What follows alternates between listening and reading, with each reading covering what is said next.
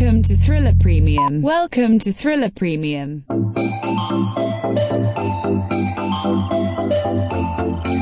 In-depth coverage and timely analysis of macro and micro happenings in crypto and Bitcoin. Welcome to Thriller Insider.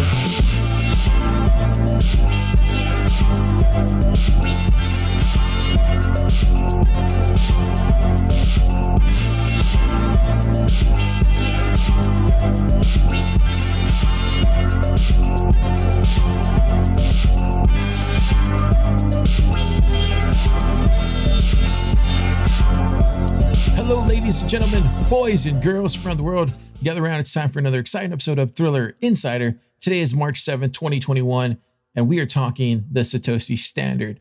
That's right. I'm glad you're actually listening to this episode because we have a special one today. This one is going to be talking about Satoshis. This is going to be a primer episode on how to view a Satoshi going forward. And quite frankly, we have a lot of new people coming into the space. And a lot of people have been asking me, not only in the comments, not only through DMs, not only through emails or friends or family. A lot of people just want to know how to get into Bitcoin and how to do just the basic stuff, right? And I feel like I do my best to explain this stuff. And I think it's just easier just to create a podcast that we could just point them to and they can go and listen to it. So this episode is for that. It's kind of a primer episode for that. So yeah, and I think it's actually really going to be informative, right? Because what we do here on Thriller Premium is we give everybody the most in-depth research, on-time analysis, and really try to do our best to curate the best information when it comes to keeping you ahead of all your crypto and Bitcoin investments. That's what we try to do, right? We want to make sure that you guys have all the upfront information that you need to know. And this is a part of it. Knowing how Satoshis work and why they're important is one of the main things that's going to be going up ahead as we move into this 100K Bitcoin later this year. So if you don't know what a Satoshi is, I'm here to explain that today. And it's very simple. And we're going to start off with the basics, right? Everybody knows that a Bitcoin right now is currently worth probably around 50K, right? Depending on when you're hearing this podcast. But at the time of this podcast, it's worth roughly around 50K per Bitcoin. And so when people are out there buying Dogecoin or some other cryptocurrency, I scratch my head and wonder, why? Why are you doing that? It makes no sense. You should be buying Satoshis. And you're probably wondering, well, Car, what is a Satoshi? Well, thank you for asking. A Satoshi is the smallest Bitcoin unit. Well, what is a Bitcoin unit, you might ask? Well, a Bitcoin unit is a decimal place inside a Bitcoin. That's right. A Bitcoin actually divides itself into 8 decimal spots. Yeah, it's really cool. It's math. And so, believe it or not, we have dubbed this a Satoshi. So one Bitcoin is actually worth 100 million Satoshis. Yeah, it's really cool. So when you're out there buying Dogecoin for pennies that are going to inflate away and never going to bring you any value, really, I'm telling you this, stop buying Dogecoin. You could be buying Satoshis. Yeah, that's right. You could be buying Satoshis. And why? Because if you actually go to the newsletter on this specific podcast, one of the finest Bitcoiners out there in the Bitcoin space, by the name of Marty Bent, he created this website called Cent Parity, and I'll put a link in the show notes. But if you go to this website, it shows you how much Satoshis you can get per cent. And right now you can actually get, 1 cent equals 19 Satoshis.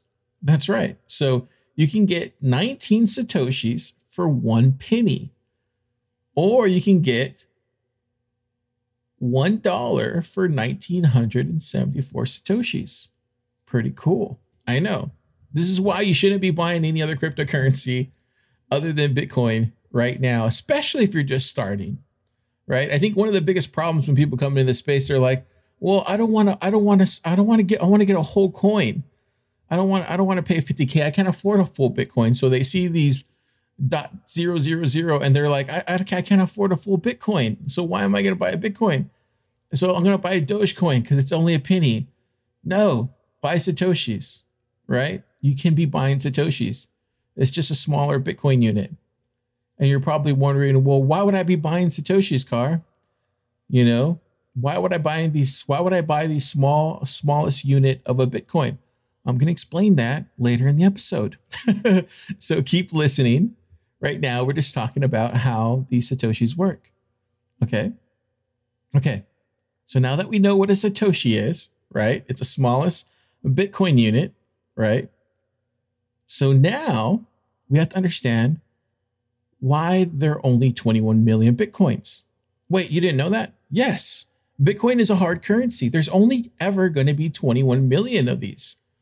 That's right. This is why Bitcoin is the hardest currency known to man. Seriously. I mean, it's the best currency that you can possibly get right now in your lifetime. And if you don't believe me, we have done the research. We have created an audiobook. So you can go to bitcoinaudiobook.com. If you go there, there's a full audiobook on Bitcoin to learn all about it. It's like 4 or 5 hours and you can learn all about it. I narrate the whole thing and it teaches you exactly what Bitcoin is. It starts about the white paper. It tells you, everything about the social contract. It really goes in depth and tells you why Bitcoin has value. It goes through the whole list, right? It tells you how Bitcoin became money, talks about the stock to flow ratio. It goes into the protocol itself. We go really in depth at bitcoinaudiobook.com and it's free. We give it away for free. We really are trying to do our best to get everybody educated here. And you can actually even look out on like Google or even podcasts that are out there. And one of the greatest resources is YouTube, right? And I would stick to somebody like Andreas Antonopoulos, who has an enormous YouTube channel with all sorts of different guides and materials and tutorials on all sorts of stuff about Bitcoin and learning about it. But if you want something compact, easy to understand, and you want the narration of me, then go to bitcoinaudiobook.com. There's no shilling, there's no ads. It's all ad free. And I think it came out pretty good. People like it, people download it and share it with your friends. So bitcoinaudiobook.com. There you can learn all about Bitcoin if you really want to dive into the technical stuff and learn more about it. Okay. So now that we know what a Satoshi is, right? The smallest Bitcoin unit. And now that we know what a Bitcoin is, because if you want to know more about it, bitcoinaudiobook.com. Now we need to understand what money is, right? And if you actually go to bitcoinaudiobook.com, we have our great friend, Richard James. He actually put together a 34-minute documentary talking about hard money. And it teaches you why Bitcoin is the future. Seriously. And he talks about the dollar and how it's inflating. And it's a well put together documentary. And it's right there at bitcoinaudiobook.com. So I would probably watch the 34-minute documentary on hard money, understand what money is, and then listen to the whole audiobook. It's like 3 hours long. Easy peasy. I know. I'm making it easy for you. Seriously. It can't get any easier than this, right? Now, I want you to listen to somebody by the name of Andreas Antonopoulos. He talks to somebody who's very young in age, and he's asking the question as to why we are moving over into Bitcoin and why should we care? This is a question that I always get all the time, right? When talking with friends or family. Why do I care, Car? Why should I be buying Bitcoin? What's the point? I already have a bank. Why do I care? Why do I need to pay attention to this? Why is it important? Well, Andreas explains this. Take a listen.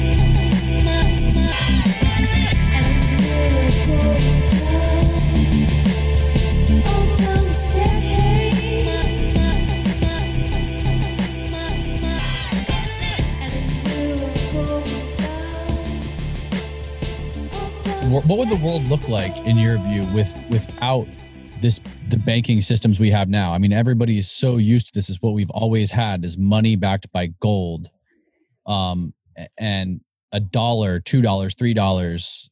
No one's ever thought of things in terms of value in any other way. How would the country or the world look without banks and only Bitcoin? What would be the biggest differences? Well, so money has gone through five major revolutions since the beginning. If you start with early debt records from the Sumerians to shells and feathers and beads to precious metal nuggets, and then pressed into coins, and then paper money and certificates of deposit, and then eventually kind of plastic credit card stuff. Surprisingly, a lot of people in 2020 think that money is backed by gold. I just heard you say that. Our money is not backed by gold, hasn't been backed by gold since 1971. In fact, really since the early 1900s. There is no gold backing any of the national currencies anymore. Isn't it backed by oil now? Well, it indirectly, the US dollar is backed by oil only because there's this kind of deal with the Saudis. You know, we bomb your enemies and protect your dictatorship, and in return, you only sell oil to other countries if they pay with dollars. But that's just the dollar. All the other countries, and in general, money is backed by economic use. If there's an economy that uses this currency, then that creates the expectation that if you have a unit of the currency, then tomorrow you can use it to buy something useful like eggs.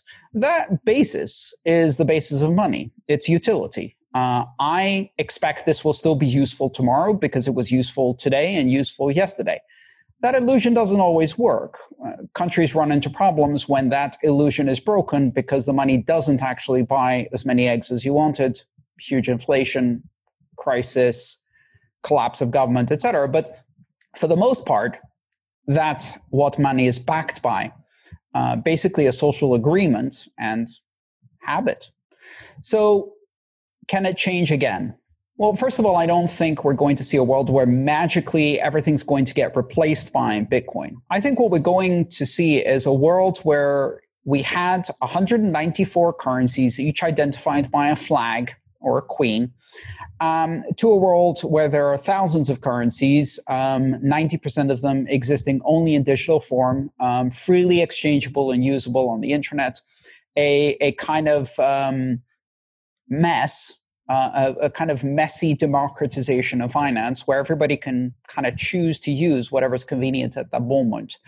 And with software, we're going to hide a lot of the nasty details so that maybe your software changes from one money to another without you really noticing, so that it's not as confusing.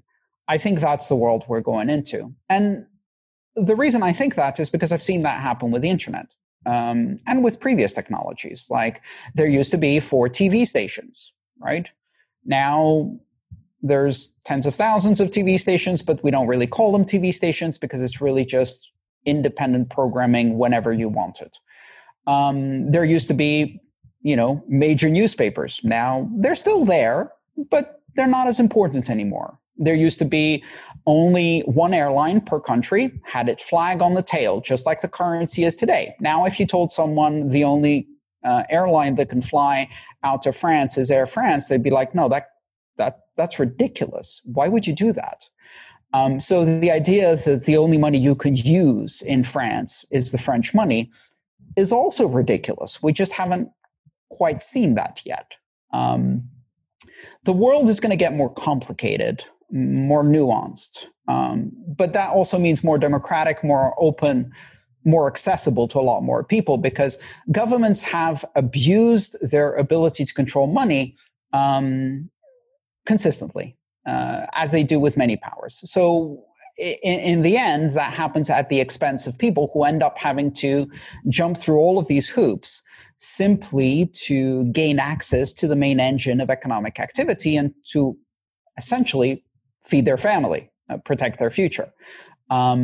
if you create opportunities for that to happen without the interference, through private means, through online systems that are open to everyone anywhere, that creates a very interesting future. An initially very messy and confusing future, but ultimately, in my opinion, one that has much more choice.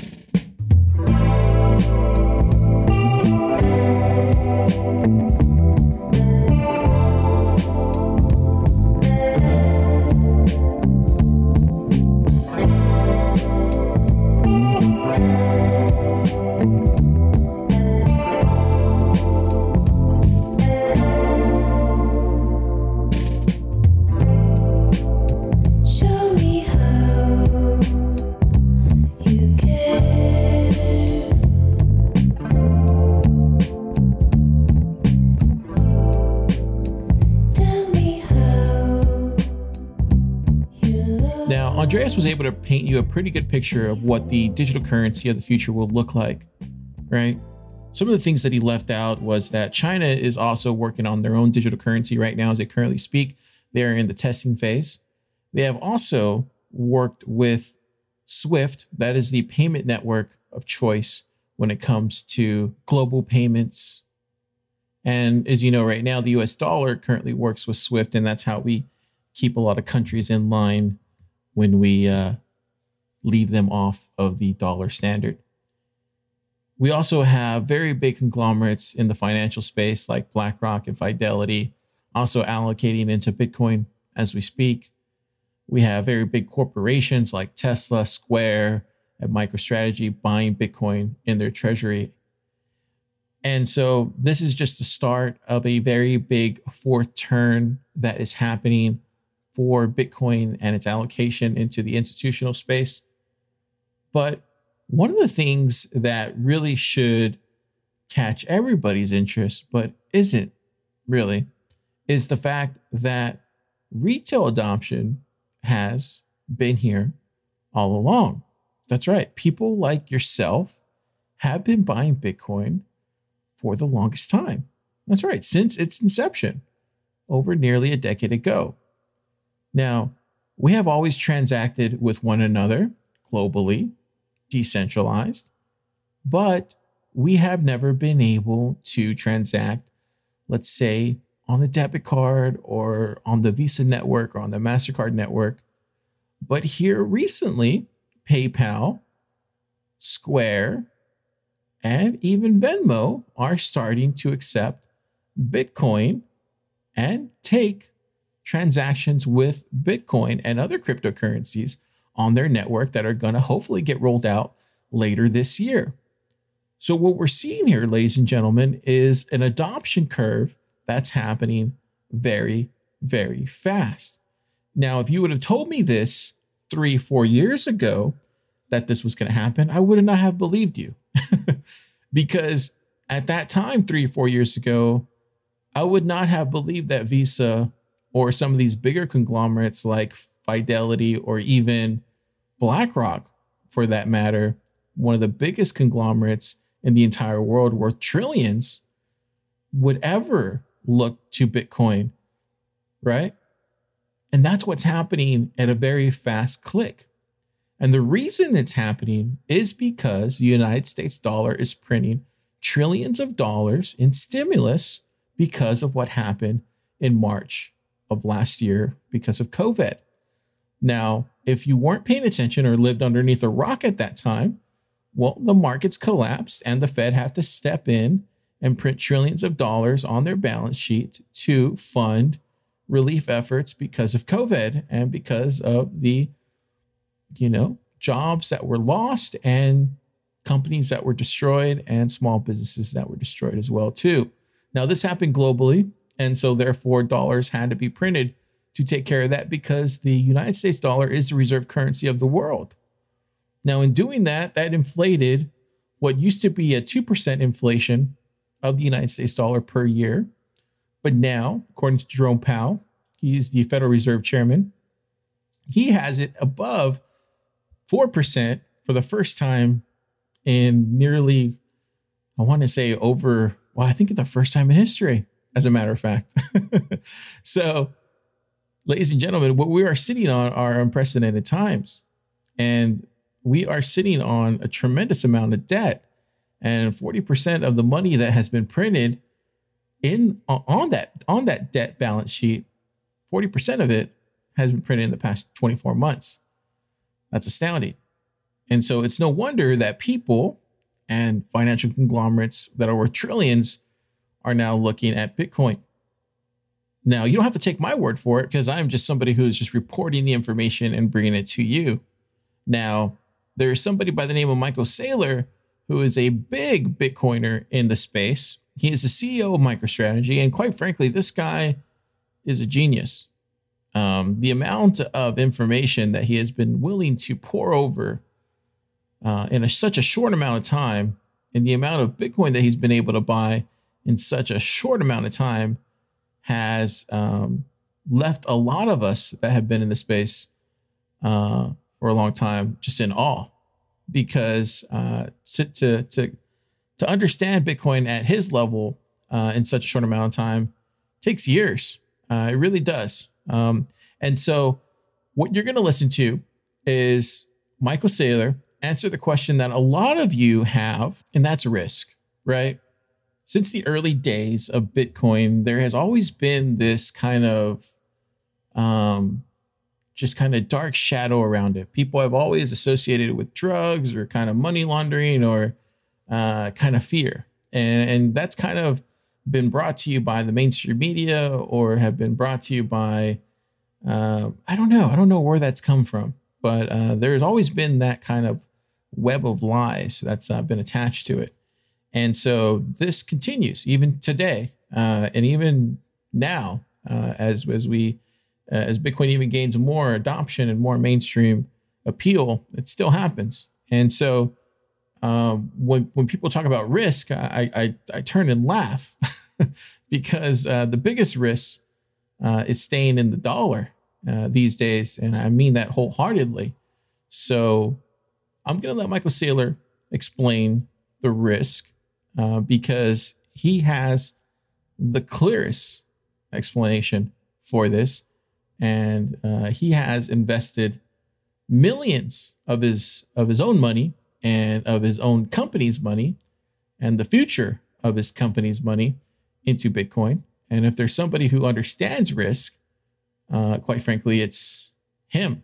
So here, take a listen. I've got another confession to make. I'm your fool. Everyone's got the chains to break. Holding you. Were you born to resist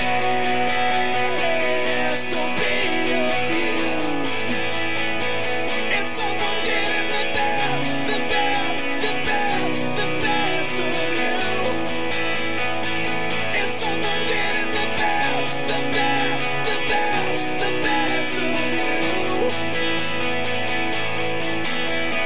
Are you gone and on to someone new? I needed somewhere to hang my head without your news. You gave me something that I didn't have, but had no use. I was too weak to give in,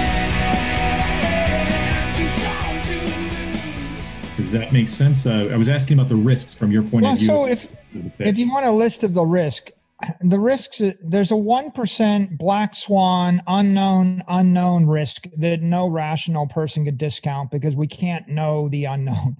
So it's a new thing, 12 years old. So there is the black swan risk, and you have to take that into account. I think it's highly likely you're going to see regulatory FUD every quarter for the next 10 years. Oh, I heard this country was, the Venezuelans are going to ban it. The Chinese did this. The Russians did that. They might tax it differently. You're going to hear that going on, and you're going to get other asset class risk and FUD. The people that are invested in gold are threatened. People that are invested in other cryptos are threatened. People that are invested in what happens when this thing gets to $10 trillion, it's going to be more threatening. When it gets to 20 trillion, it'll be more threatening. When it gets to 50 trillion, it'll be more threatening. It should logically, reasonably demonetize all the bond indexes, all the stock indexes, all the cash, and all the gold. And if it demonetizes all those things, then you're going to get FUD and political pushback. Maybe more than FUD, right? Like, it's like if I felt like if I owned Vanguard 500 mutual fund and I had $1 trillion in it, and all that money was flowing from my Vanguard fund into a Bitcoin fund, maybe I'm going to push back in some regulatory jurisdiction. I think you should expect that to happen. I think that the good news here is that it'll probably get stronger only as the asset class gets bigger by an order of magnitude. So, by the way, I've been worrying. I fall in the category of a guy that when Amazon stock was like $800 and Jeff Bezos was at war with Donald Trump, I was worried. Oh my God, Jeff Bezos bought the Washington Post, is at war with Donald Trump. Is it time to sell Amazon? You know how that story ended up, right? I mean, Amazon's at 3,200 and Jeff Bezos was at war with Donald Trump and Washington Post was at war with Donald Trump. And it would have been a big mistake, By the way, last I checked, Jack Dorsey was at war with the president of the United States. So we know how that turned out, right? And so, there's going to be regulatory FUD and pushback and volatility. And the more successful it is, the more pushback there will be. And you can't discount the fact that there could be a black swan. And I can't tell you what it is because I don't know. But here's what I can tell you.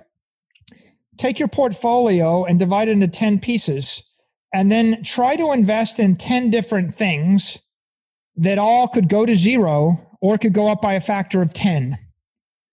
Now, I've got one thing, but by the way, 10 years ago, my portfolio would be Apple, Facebook, Amazon, Google, maybe Microsoft, Twitter, cool things. You want to go crazy, try something else. But I could have given you a list of 5, 10 things. PayPal, Square, things that could go up by a factor of 10 that could be cut in half.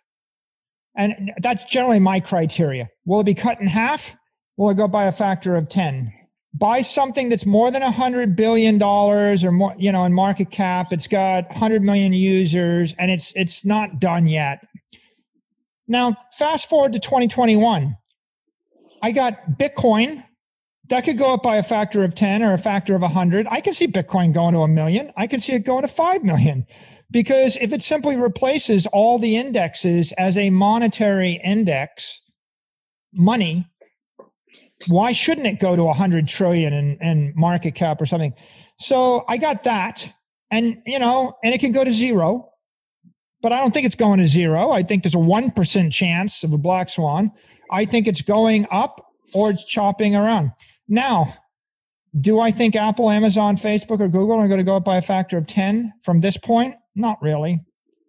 I think they're plus 20%, minus 20%, plus 100. Maybe they'll double. Maybe they'll triple. You make a list of everything you can invest in that could go up by a factor of 10 or 20 or 30, a screaming winner. You can only lose $1. You can make $100.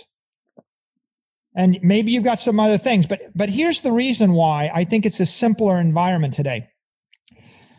If the Fed and the EU Central Bank were inflating the money supply 2% a year, the cost of capital is 2%. Any company growing more than 2% might create value. When the cost of capital goes to 5%, you need a company growing 15, 20% to create value. And that was the situation for a decade. The cost of capital was 5 or 6% in the US and Europe. When the cost of capital goes to 15%, if they're going to print 15% more broad money supply, if the reserve ratio at a bank is 0, that means every bank can issue infinite loans with no reserves, right? Thinking about this, every bank can issue infinite money, no reserve. Fractional banking is printing money. The central bank is printing money. Third world developing countries are printing more money.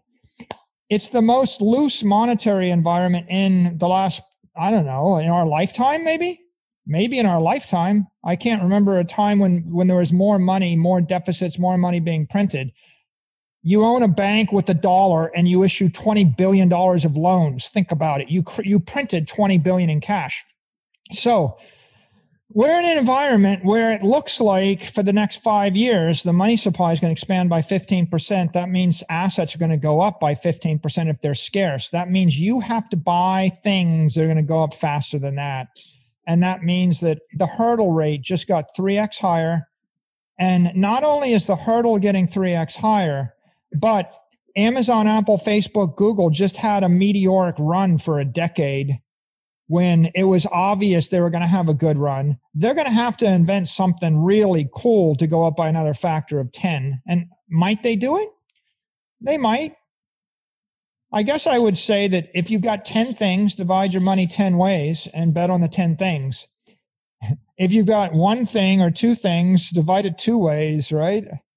You could do a thing where you invest 95% of your money in conventional assets and 5% in Bitcoin.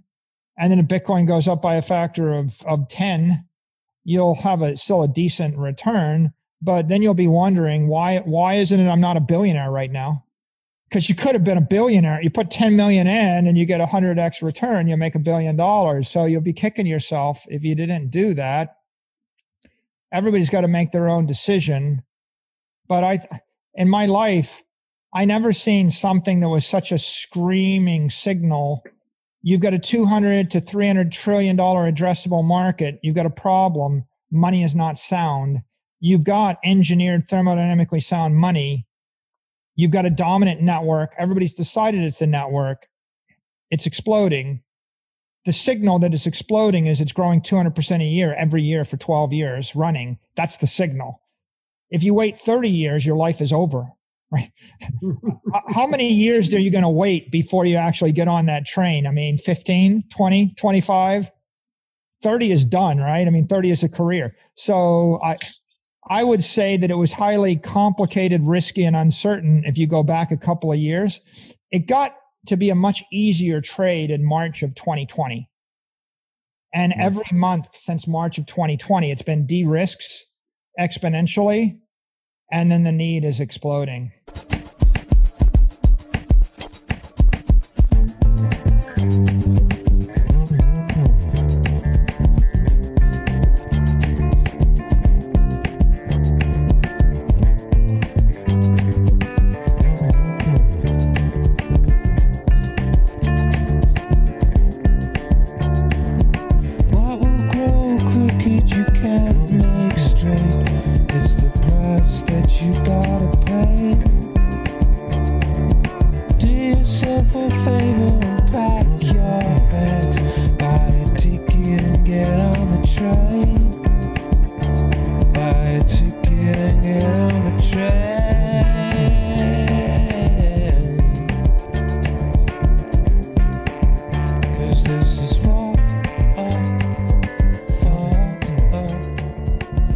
So I want to talk about a visualization chart that I've been staring at for the past hour.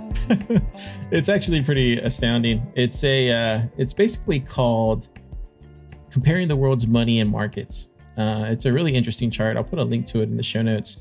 But it talks about like every market that is created, and it shows it in little small units of blocks. And this was created back in, I believe, 2019. And so if we go to each square, it shows like the world's silver. And it says the value of all above ground silver stocks, and it's equal to 17 billion. And then right below that is cryptocurrency. And it shows the world's fastest growing asset class is cryptocurrency. Bitcoin, 100 billion. This was in 2019. Ethereum, 28 billion. The rest is 45 billion. And then it shows the world's biggest companies, 807 billion, right? And then it shows the world's richest people, all together, 1.9 trillion. Then it goes the Fed's balance sheet. This is well before what happened here in COVID. Then it goes the currency, 7.6 trillion. Then it goes to the world's gold. then the stock markets, then the global money supply, then the global debt, then global real estate, then derivatives, and yeah, and that's it. So if you look just from what happened in 2019 to what's happening now, Bitcoin is no longer in that second tier. It's now in that fourth tier because Bitcoin has eclipsed to over $1 trillion market. And by the end of the year, when we get over $100,000 per coin, it would have eclipsed even another tier. So what I'm trying to say, ladies and gentlemen, is Bitcoin is going to swallow this whole chart in the future. And I know it sounds crazy, and I get that because when I got into the space in 2015, there was a lot of things that sounded crazy to me. But the more you stay in this space, the more you realize that Bitcoin becomes inevitable because you see these things and you start realizing that Bitcoin takes you for a loop, and then it does these things that you just didn't realize that it could do. And it happens time and time and time again. And after probably around the fifth time you see it, you realize that there's nothing that shocks you at that point. So when I say this, it's not that I'm being arrogant or being senile. It's because it's inevitable. So yes, when it reaches this fourth tier, when it gets to $1 million per coin, or even 10 million, $10 million per coin, like Sailor was saying, when it reaches well above gold's $1 trillion market, $7.7 trillion market, even when it eclipses the world stock markets or the equities markets, $73 trillion market, it wouldn't surprise me, right? Because this is what Bitcoin does. It's a black hole for a lot of what's going on monetary wise.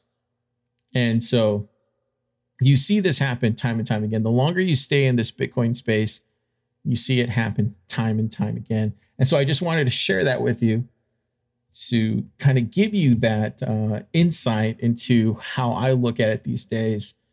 So the last clip I want to play for y'all is somebody by the name of Jack Mallers. Now, he is building on this kind of second layer of Bitcoin. This second layer is where we're going to be transacting Satoshis on. This is why it's so important to be stacking sats. This is what we call it in the Bitcoin space, stacking sats, right? So right now you can currently get, I think it was 1,959 sats per dollar, right? So in the future, you're going to be able to use, I should say, these sats here in a restaurant, at any retailer and pay using Satoshis, right? And right now you can get 1,900 of them for $1. And this is going to happen because of guys like Jack Mallers, who you're about to hear. He's creating the second layer. It's going to use the Bitcoin decentralized network. And this is going to allow you to make these transactions with a virtual debit card or with a phone app or whatever we use at that time, probably a watch or maybe some Apple glasses or who knows what, right? But we're going to have these Satoshis that you're going to have in your phone app. And then somebody at the counter is going to be like, it's going to be $20 for that, for that double latte. And you're going to be like, oh, cool. It's only going to cost me 200 sats. You're going to go on your phone. You're going to click tap to pay, 200 sats, boom, for that $20 double latte. And just like that, the person's going to get their $20 that they want because they want dollars, and you're paying in sats. And since you started buying sats over 5-6 years ago, when they were $1 at 1,900 sats, Well, guess what? That latte was only 25 cents, or probably even probably like 30 cents for you now. So that's what I'm trying to say. It's people like Jack Mallers who are creating the second layer for the future, for people who will be transacting in sats or whatever digital currency like Andreas was talking about in the future. And this is why stacking Satoshis, buying Bitcoin right now with the smallest Bitcoin unit, which is Satoshis, which is one Bitcoin worth 100 million Satoshis. This is why when people say, well, I can't afford a whole Bitcoin car at 50K, why would I buy Bitcoin? Well, it's because you could be buying Satoshis. And don't worry, you're going to be able to spend those Satoshis in the future. And if you don't want to spend them, that's fine. Just hold your Bitcoin, because as time goes on, and I'm here to prove it to you, as time goes on, everything gets cheaper because you have Bitcoin. Believe it or not, the longer you hold your Bitcoin, everything gets cheaper around you. You know, you have Bitcoin, everything gets cheaper around you. Seriously, it does. You know, you have some Bitcoin, all of a sudden you can buy that yacht. You know, you have that Bitcoin, all of a sudden you can afford that $500,000 house that you couldn't afford 5 years ago because you have that Bitcoin. That's what I'm trying to say, ladies and gentlemen. Everything becomes cheaper because you have Bitcoin. You can't do that with Dogecoin. Do you understand what I'm trying to say? It's that simple. It preserves your wealth. It's that simple. I don't know how else to better explain that. It's inevitable. So when whether you want to save or whether you want to spend, buying Satoshis right now, which are the smallest Bitcoin unit, right? You know, because you can get 1,962 sats for $1 now because it went up. You can buy those now and then spend it later or save it later, however you want to do it. But in the future, because of guys like Jack Mallers, you're going to be able to use that on your app and pay 200, 100 Satoshis for that double latte if you want. Or that big screen TV that costs you, 2,000 sats, right? So take a listen to Jack Mallers as he explains why Bitcoin is so damn important.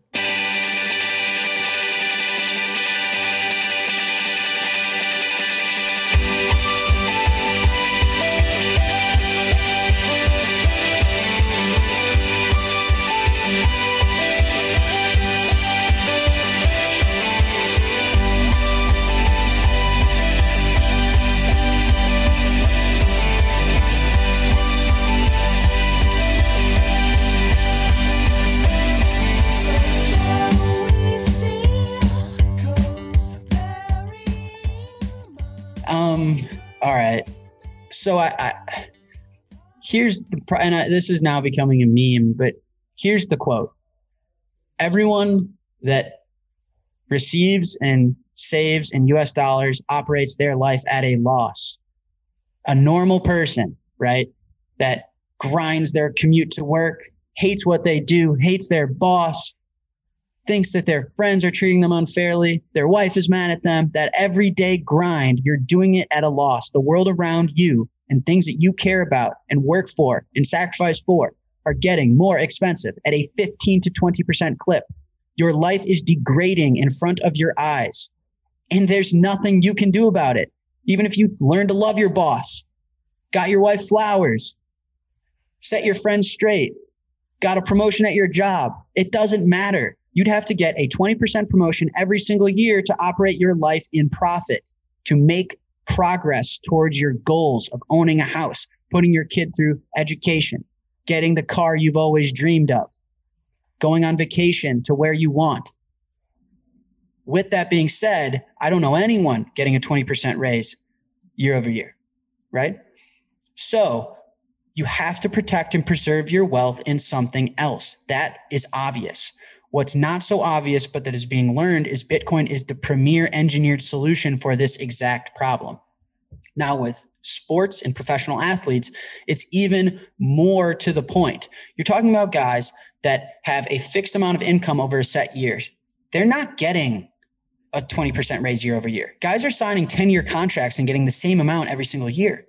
So you're talking about human beings that are sacrificing their health and their body for their families and for their best interest at a loss. The world around them is getting more expensive drastically, and they're not being compensated and given raises for that change. And these guys are getting concussions. These guys are losing their legs. These guys are losing their careers in real time and not having the ability to self-sovereignly protect and preserve their wealth. And the other thing is there's always a chip on these guys' shoulders. You think the fucking NFL gives a shit about Russell Okung? If that guy tears his ACL, you think the NFL ever picks up another phone call of his? You think Major League Baseball gives a fuck when you blow your shoulder out and need Tommy John surgery? You think the NBA cares at all if you tear your ACL? If Stephen Curry tears his ACL, they're never going to give him a raise, a bonus, complete his contract. He's done. Sure, one of the greatest shooters ever. Doesn't matter. Goodbye. Who's next? And so these guys are committing human energy into the world at a great scale, changing America, entertaining us all, sacrificing their bodies to do so. They need a way to protect and preserve their wealth. And give me a fucking break with that bullshit. Oh, well, they should do real estate. They should give it to an asset manager. No. This guy's going to want to cut. This guy wants a cut. Real estate agent's going to take 20% off the top. Get the fuck out of here. You guys can't dunk from the free throw line. You can't throw a football 50 yards. Get the fuck out of here. How about he gets his direct deposit and he stacks sats to cold storage to his own custody? No one takes a fee for shit.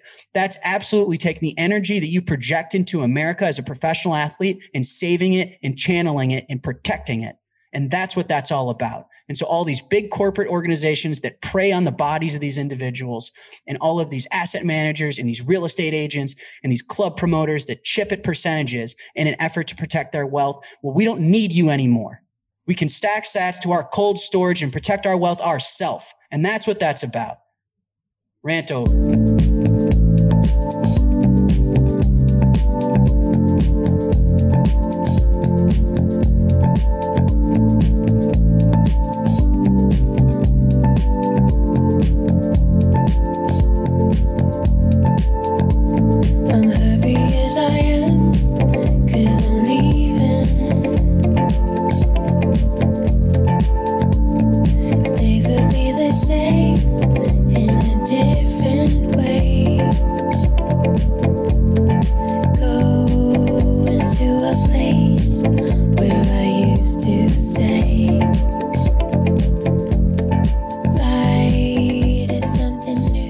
So finally, the last piece of feedback I get all the time whenever talking about this stuff to regular people is, well, Bitcoin is a bubble, right? You always hear that. Bitcoin is a bubble. It's going to go down. It goes up and down all the time, right? You even have people with Nobel Prizes and some winning economists out there saying, well, there's no Bitcoin makes no sense. There's no way we can categorize it. It's unheard of. We can only understand it. Well, quite frankly, it's because you're taught from a place that teaches you how to look at the economy from which people who control the current economy want to keep it just like it is. So no wonder you don't understand it, right? That would make sense. How can you learn something from the people that are keeping you from learning something that you can't unlearn? So you have to take a different approach to it. You have to learn from people outside of that box. This is why people of the mainstream pedigree don't get this. This is why I had to start outside of that box, outside of the norm. This is why Bitcoin has won, right? This is why even today, more people like myself and other people in the Bitcoin space know more about Bitcoin than institutional investors. And that's the honest truth. right? We just know more about this space and how it works and how it functions. And we know the seasons of it and we know the markets of it better than they do. And they don't want to admit that, and they can't admit that. And quite frankly, I don't blame them, right? But when it comes to bubbles, Bitcoin is not a bubble. And quite frankly, it moves at a 10-minute pace. Every 10 minutes, more Bitcoin get created. This happens every 4 years. If you want to learn more about how Bitcoin works as a protocol, bitcoinaudiobook.com. We have everything there, right? Macroeconomics of Bitcoin, why Bitcoin matters, everything, literally everything. So Bitcoin is not a bubble. Yes, it'll go down, but yes, it'll go right back up. And then one of the things that I want to share with you is my own kind of, I guess, I don't know, my own beliefs in it, right? I really think Bitcoin is going to be the reserve currency of the world. I don't find that far-fetched. I have been in this space long enough to realize that when you get in, you realize, okay, let's look at these other currencies. And then you quickly realize that over time, Bitcoin just steals all of their momentum, and it happens naturally. Bitcoin is that vampire that sucks out all that monetary weight that's out there, and not only in its own class of assets, but even outside of its assets. And it's going after silver right now. And it's going to eat up that whole asset class, right? It's going to pass it this year, right? Once we get past 100K. So it's not going to be too far away before Bitcoin becomes the reserve currency of the world. And I really believe that if you stack sats and in the hundreds of thousands right now, and that's what I'm doing, that you'll be able to use those hundreds of thousands of sats in this Bitcoin standard future, which will become the Satoshi standard future for your everyday use, if you so choose to, right? And you'll be able to spend those Satoshis on a daily basis. So when you are stacking in the hundreds of thousands of Satoshis, well, you know, maybe 5, 6, 7, 8 years from now, you'll be able to spend those Satoshis like you do your digital dollars today. And quite frankly, you're going to be better off for it. Now, I know it might be hard to believe this stuff, and I understand that. I get it, right? You know, when I came into Bitcoin, it was right around $250 per coin. You know, to me back then, $250 was, I guess, kind of a lot of money. But if you would have told me at that time, all I needed to buy was 20 of these Bitcoin, and I'd be a millionaire in 5 years, I wouldn't have believed you. I just wouldn't have. You know what I mean? If you'd have told me to buy 20 Bitcoins at $250 a piece, I wouldn't have believed you that I would have been a millionaire in 5 years. But the reality is that's exactly what would have happened. So what I'm trying to say now is stack Satoshis. You'll be better off for it. And the honest truth is it's going to preserve your wealth at the very least. So while the dollar is going down 5, 6, 7, 20, 40, who knows what percent it's going to go down every year, right? I think Saylor was saying it was 20% every year going forward. So as it goes down 20% every year, the dollar, Bitcoin will increase in price. So at the very least, it's going to preserve your wealth, right? So take that 20% from your yearly salary and put it in Bitcoin at the very least to preserve your wealth. So that way you have something and you're not deteriorating your cash flow. So, okay, that's all I got.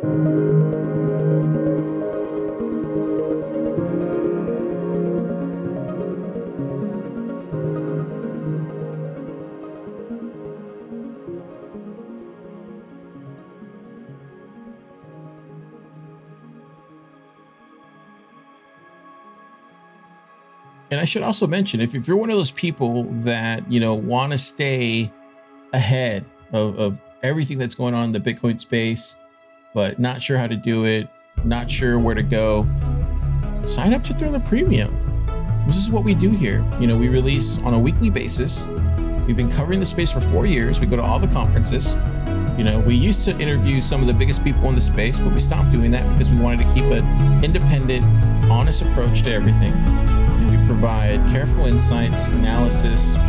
We conduct all the research on the latest developments in the Bitcoin and crypto industry.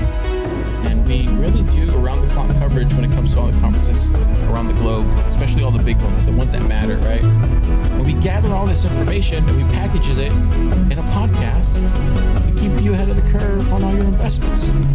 At $7 a month, it's a no-brainer. And if you don't want to do that, we offer a free Bitcoin monthly newsletter for free. So, what are you waiting for? Sign up. See you next time.